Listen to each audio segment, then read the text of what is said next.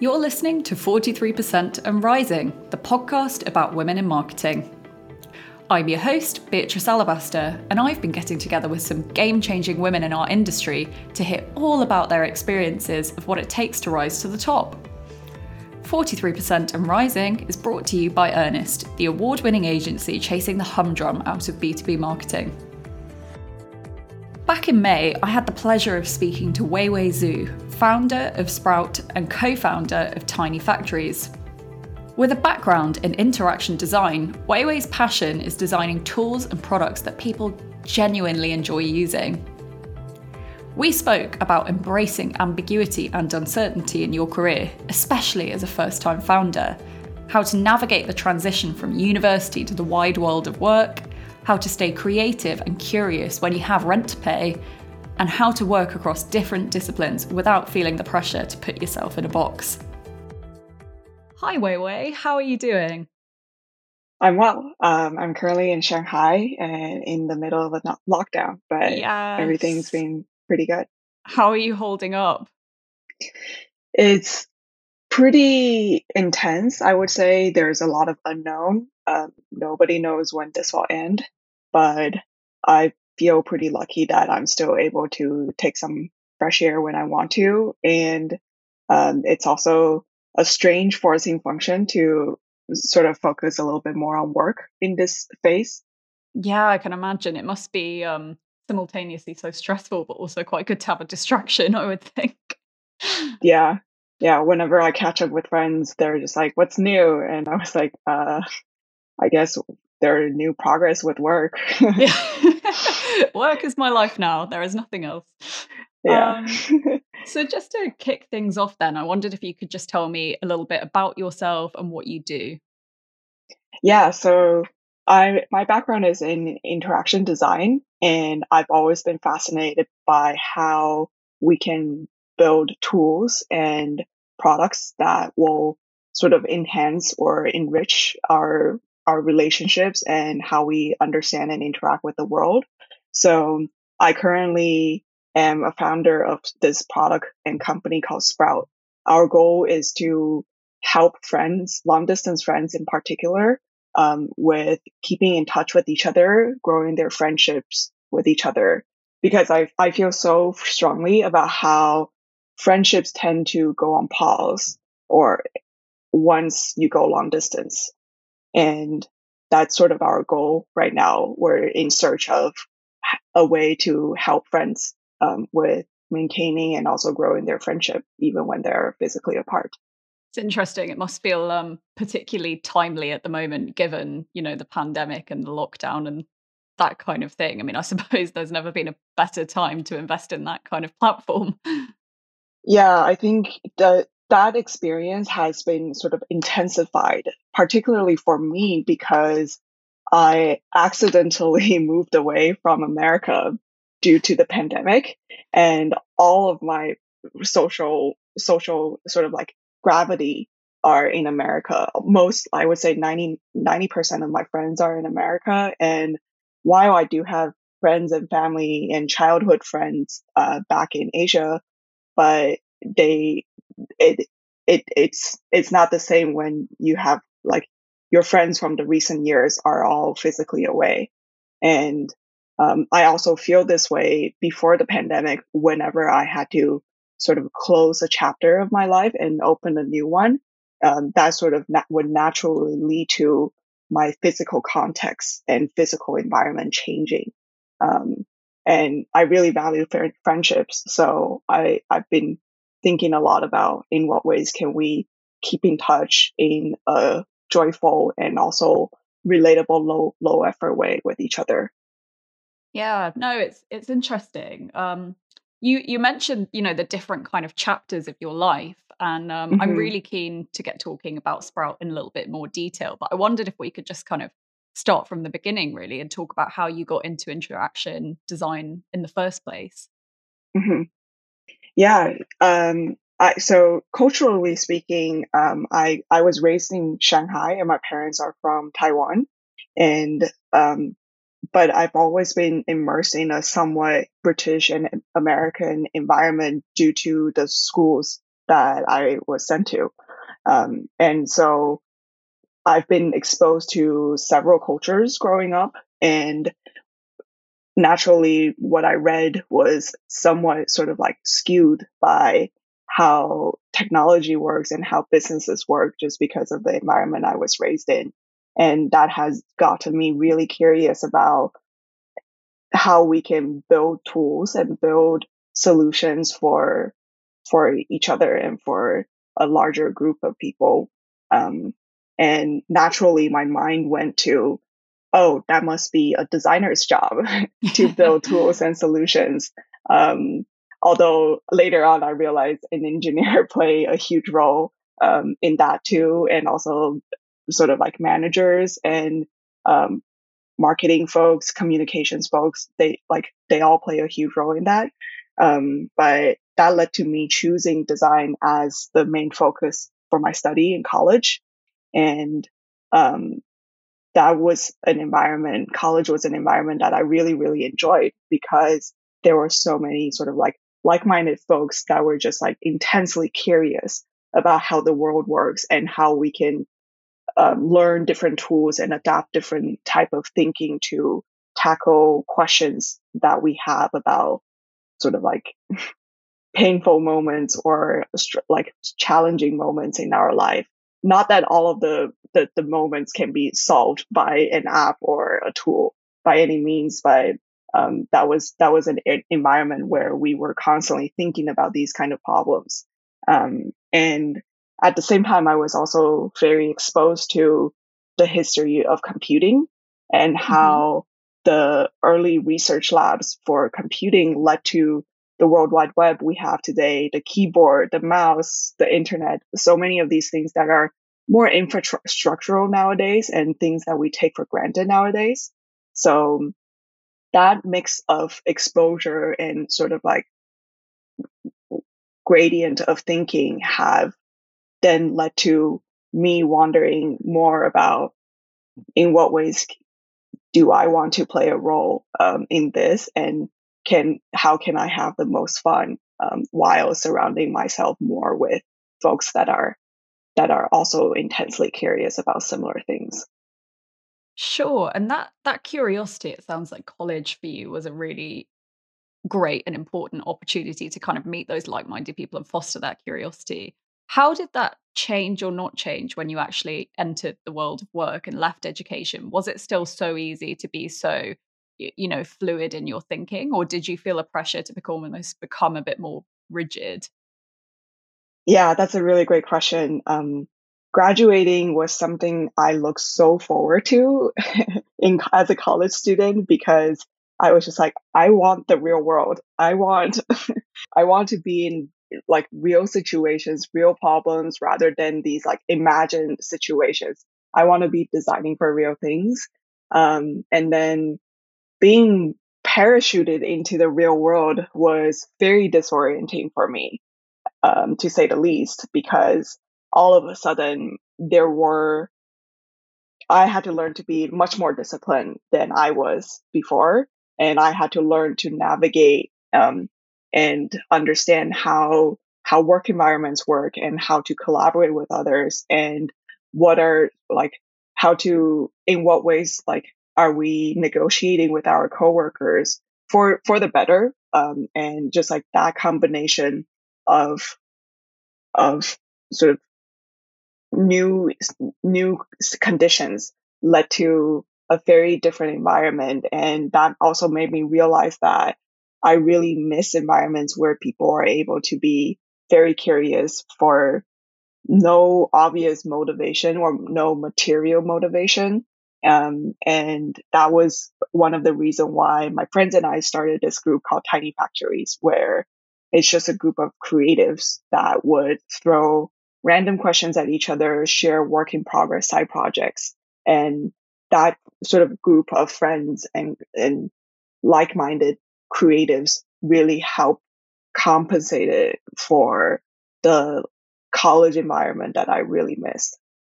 Yeah, I mean, I'm really keen to talk to you also about, tiny factories, which you just mentioned, this community of kind of indiepreneurs. I'm Hmm. really, really interested. Obviously, one of the key parts of Tiny Factories is your finance model, right? You have a kind Mhm. of revenue sharing model, is that correct? We've been experimenting and evolving, so that has been changing in the last 2 years. Okay. And what for you is the kind of relationship between creative independence and financial independence? Why does that matter to you? hmm Yeah, it it is that is a topic that we talk about fairly frequently in the group because we feel that a lot of people take a job after school for realistic reasons of needing to pay rent, needing to pay for groceries, needing to save up. And those being employed at a job sometimes, not all the time, but sometimes mean that you are restricted in how much creative autonomy you have. And but then if you want full creative autonomy, that sometimes mean becoming an artist, becoming a freelancer, and that then sort of like introduces slightly more risk or uncertainty around where your rent, how you're going to pay rent for the next month, how you're going to pay grocery for the next month. And so to to a lot of us in the collective, we felt that this how you balance and dance between creative autonomy and financial autonomy plays a huge role in how you're able to be curious about the world. Because if your mind is constantly occupied about like how how how you're going to pay rent, then chances are that you're not able to think a lot and invest your attention into the creative side that you want to explore. Absolutely. I think especially, as a young woman, you want to the start of your career is really where you want to be taking risks, right? And experimenting and trying things rather than feeling kind of wedded to one path because of financial certainty. I mean, what kind of role has risk taking played in your career? hmm I think I've always been someone that are very open to risks to a point that there are times where I'm like, damn it, Wei Wei, why did you make that choice? Like, i- in what world did you think that was a good idea? Um, but I've learned that for myself, I sometimes need a really strong push. And so Mhm. I sometimes need to have no plan Bs in order to go all the way forward and forge ahead.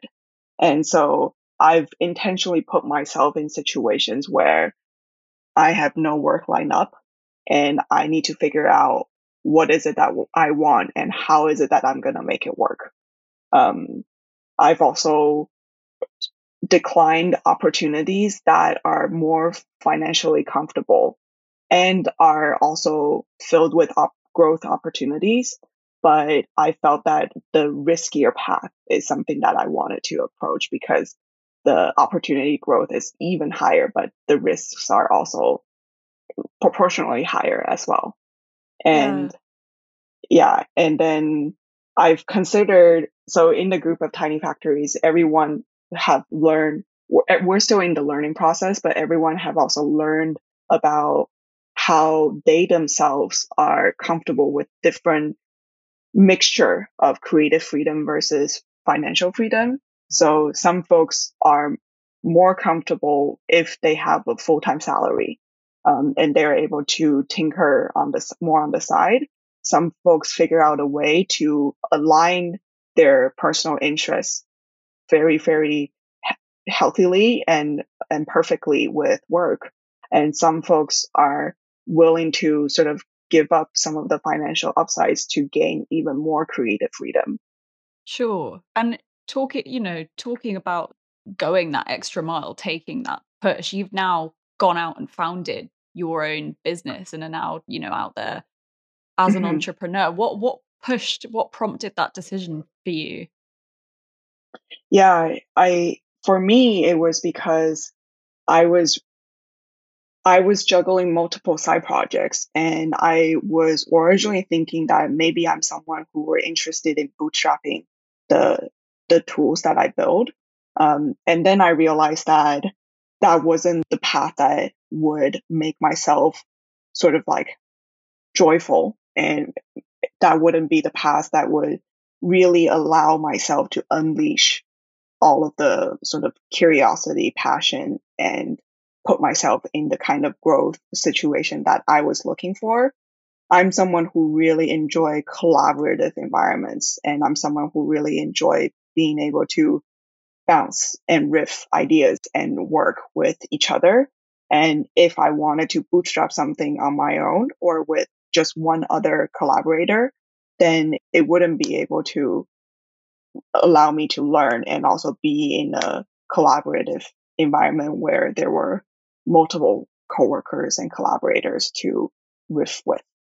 Sure. And you've been going, for a few months now. I mean, how you've got a good team behind you. How has that been going with Sprout as a Hmm. as a founder for you?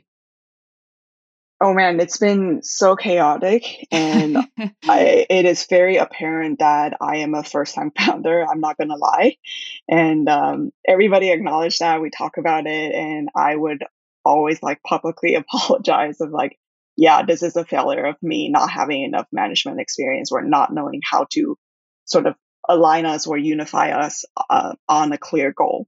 Hmm. But I feel that this is also a situation where I've cut off all possible plan Bs and plan Cs. And I need to figure out how I can increase the chance of Sprout working for the team and also Sprout working for a, a large group of long distance friends and their Sure. friendships.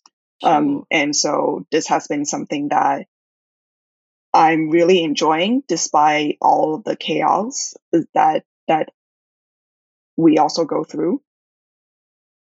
It's a lot of pressure for you and also, for your team, as you've mentioned. How do you think your experiences perhaps influenced or not influenced by being, a young female entrepreneur in particular? Mhm. I think time will tell, and also I oftentimes talk to Sprouts advisors and my mentors, my advisors about this more, and they're often able to abstract more patterns or behaviors for me than I can at the moment. Hmm. But there are definitely times where perhaps put folks would hold their experience over me, Hmm. and that's sort of that can be a mix of reasons. That can be because they're older than me. That can be because I seem less assertive, or I come off as less assertive and more friendly. I'm not sure, and I think time will tell. And I will also need to learn to put myself and acknowledge the sort of like position of power that I'm in. And I'm someone who is fairly power power avoidant, I would say.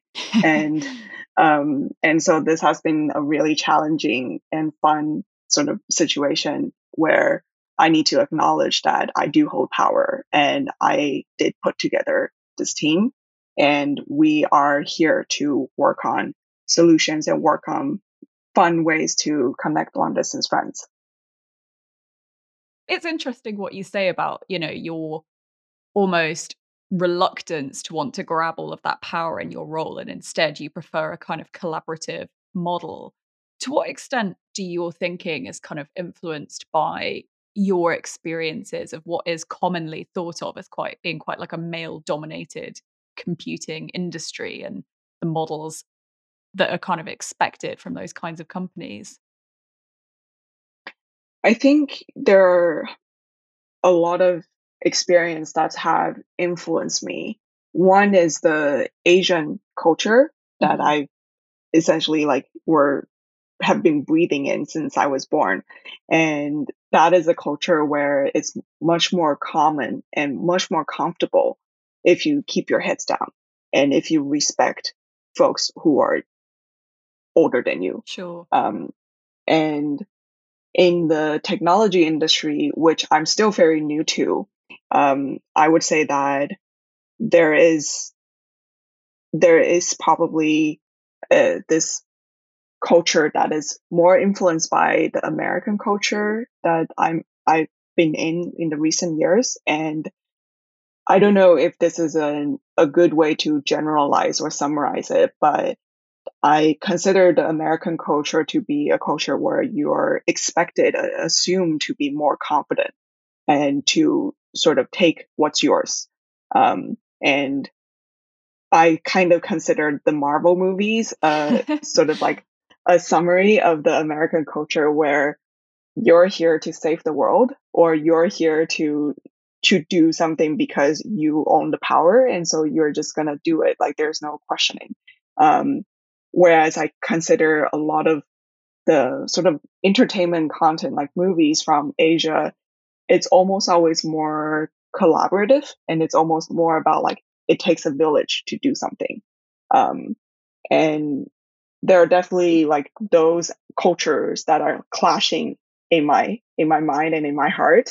And then at the same time, there are also sort of like me being one of the youngest person on the team that I'm building.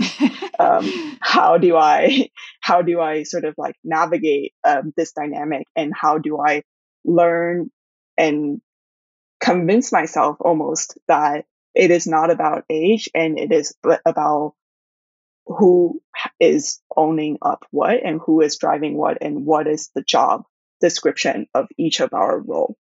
Sure. And how easy or hard are you finding that? Is that still very much a work in progress, or are you kind of starting to learn to kind of be able to switch between these different competing mindsets and cultures? It is definitely a huge learning process for me. I would say that this week in particular, I felt uh, like I'm deep in a swirl where I'm exactly in this situation that I'm describing. And speaking with my mentors, my advisors are extremely helpful because they're able to extract patterns for me and sort of understand like, oh, you're like you and your coworkers are having disagreements or are not aligned because you're at a different altitude, and or the problem that you each are discussing is one is an upstream problem, one is a downstream problem, and you need to be recalibrating everyone to the upstream problem that is more important. Um, and those kind of discussions and those kind of like highlights from my mentors and advisors have been really helpful in helping me understand what is needed right now. And I then am able to put sort of like put my ego aside. It's not about what I'm comfortable about and what I'm uncomfortable about, but it's more about like what does Sprout need and how can we make sure Sprout thrive, because that's what we're here for. Like we're here to grow Sprout and we want Sprout to sprout. So how can we make sure that that is the goal and it's not about like what am I comfortable with and what am I not comfortable with. Sure. I mean, it is interesting. I think sometimes there is a lot of pressure on founders and on leaders to kind of have all of the answers, feel absolutely set in their ways. But it sounds like you're very open to advice, diverse opinions. Yeah. I think when there were definitely times where I would just be in pain and struggling with the situation myself. And over time, I've learned that the first step is to understand, recognize, and be aware of the struggle or like what doesn't feel right, and then externalize it so that I can ask for help, because chances are that if I'm experiencing it, other people in management, in leadership have experienced it in multiple layers, multiple ways. And if I'm able to do so, then I'm able to get advice and get sort of guidance from people who have seen it or like are at a even higher altitude than I am. And that then will help me get out of the painful situation that I'm in and that I'm putting my teammates in. Sure. And I'm really interested too, tech as an industry, it's not always it can look quite homogenous in some ways. But, what strikes me about Sprout and about the way that you talk about it is that there's a lot of emphasis on being playful, being fun, and getting enjoyment in the way that we experience platforms. Why is that so important to you? I think about the companies and also the environments that inspire me the most. And some of the ones that come to mind are companies like Nintendo and moments where we're giggling with friends and we're just goofing off with each other. Those are moments where we can feel like ourselves and am able to be more more vulnerable and more honest about what's going on. And hence, I think being in a position when we're comfortable and vulnerable is also a very productive mode to be in if we're trying to get really practical for a moment. And so if we're in a work situation, for example, and everybody are holding each other to hostage or feeling uncomfortable, then chances are that the collaboration isn't going to be helpful or isn't going to be interesting and fruitful. So if we're able to put ourselves in environments that we feel relaxed and we feel like we see each other and we understand each other, then that's also a very sort of like meaningful position to be in for multiple reasons, for practical reason and also just for human reasons. And that's one of the way that I think about like why playfulness and why sort of like pleasant and useful, like making things that are useful, usable, pleasant, playful are a really helpful mix of qualities to have. Sure. You've also written, I read a piece that you wrote where you said that you're interested in how we can make computing environments more equitable. What do you mean by that? How in your mind can computing environments become more equitable? Mhm. I'm still in the exploration phase. I don't have all the answers. I think at the moment I would love to see that um, toolings and computing environments are more for everyone. And right now, tools that are for everyone tend to be for consuming. So we're consuming news, we're consuming videos, and the tools that are for creating tend to be in a wall, behind a wall in some way. So that could mean that you are required to learn to code. That could mean that you're required to wrangle with some complicated software. And so it really creates a wall between people who can create, who can author in this digital world versus people who are only in a position to consume.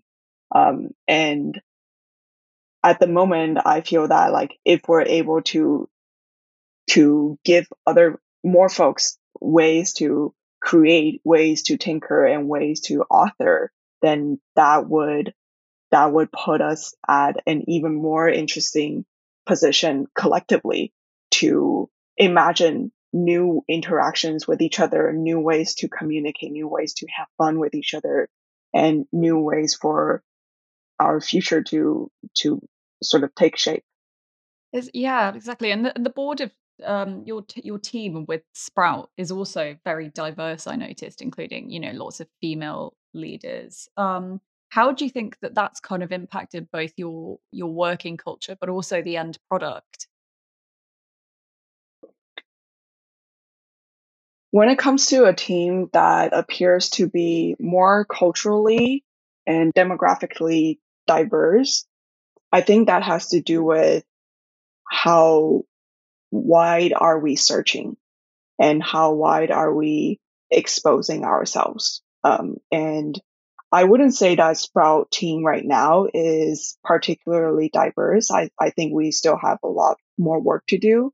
But the goal here is that the world just is huge and we tools cross regions, tools cross continents and countries so easily. so much more easily than before. And so we want to be working on and understanding people from different regions and people from different backgrounds. And when we work with everybody who have overlapping but different backgrounds, then that also means that we are able to think and understand more of how everybody work and how everybody stay connected with each other, rather than being confined to how one culture or one region communicate and work with each other. Sure. I'm really interested to hear if you had a piece of advice for a woman pursuing a career in your field, what would that be? The advice that I would have for someone in a similar position, or even me for myself who is like slightly younger, is